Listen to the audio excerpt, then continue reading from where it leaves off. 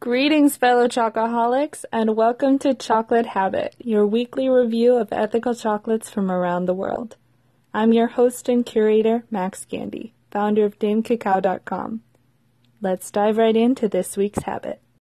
Today we're tasting Divine 70% chocolate. This is a bar you'll probably see, if you haven't already, in your local supermarket or health food store. It's a brand that's been around since 1994, I believe, and it's a fair trade brand that uses cacao from only one cooperative in Ghana, and the chocolate was actually created as a way for the farmers, who are part owners of the cooperative, to have a good outlet to sell their cacao and a good place to consistently earn a living by farming cacao.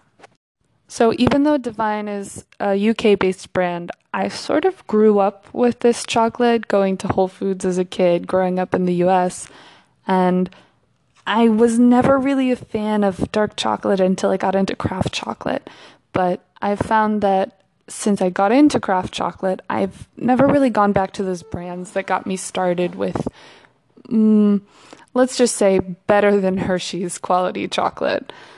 And I'm a fan of the Divine brand in general, not just because their milk chocolate basically raised me, but also because of the work that they do with the farmers and the reason behind their existence as a brand.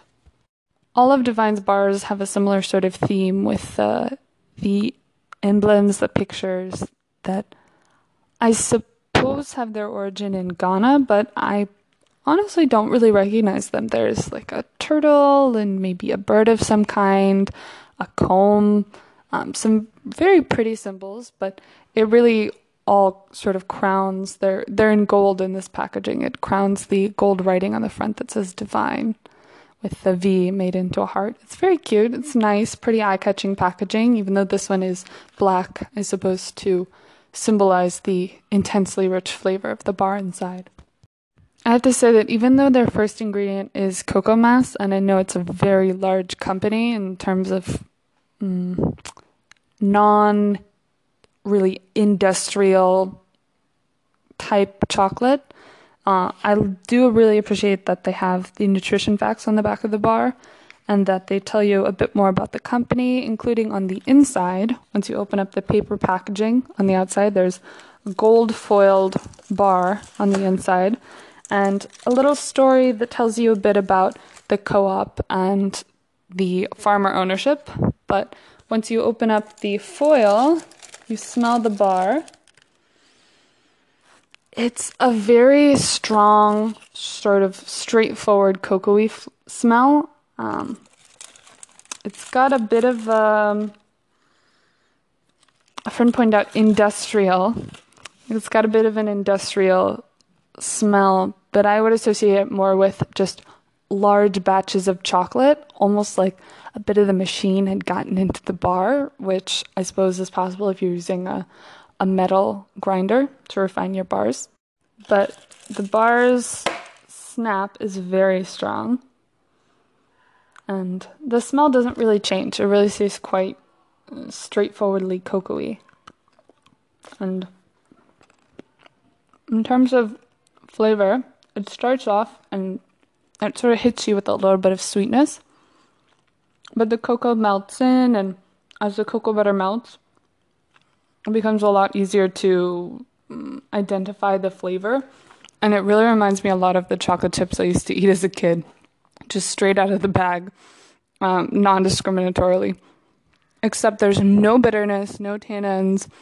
It's just sort of a lightly sweetened chocolatey flavor, which is actually what Ghanaian cacao is pretty well known for, as being like a somewhat higher quality, straightforwardly cocoa-y cacao. Ghana actually produces about 20% of the world's supply of cacao, so it is a very important location for cacao. And overall, the bar doesn't really change as you eat more of it. It kind of stays with the straightforwardly cocoa-y, just keep eating a little bit more of this, maybe the flavor will change sort of flavor.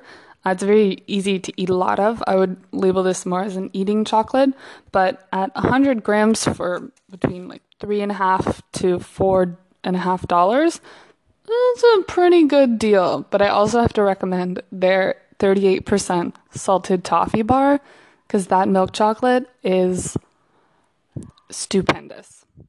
So I hope you have learned a bit more about Divine and cacao brands like Kuapa Kuku. And if you've ever heard of another cacao brand in Africa that's doing similar things to what Kuapa Kuku is, please shoot me a DM, direct message on Instagram or Facebook or whatever platform catches your eye.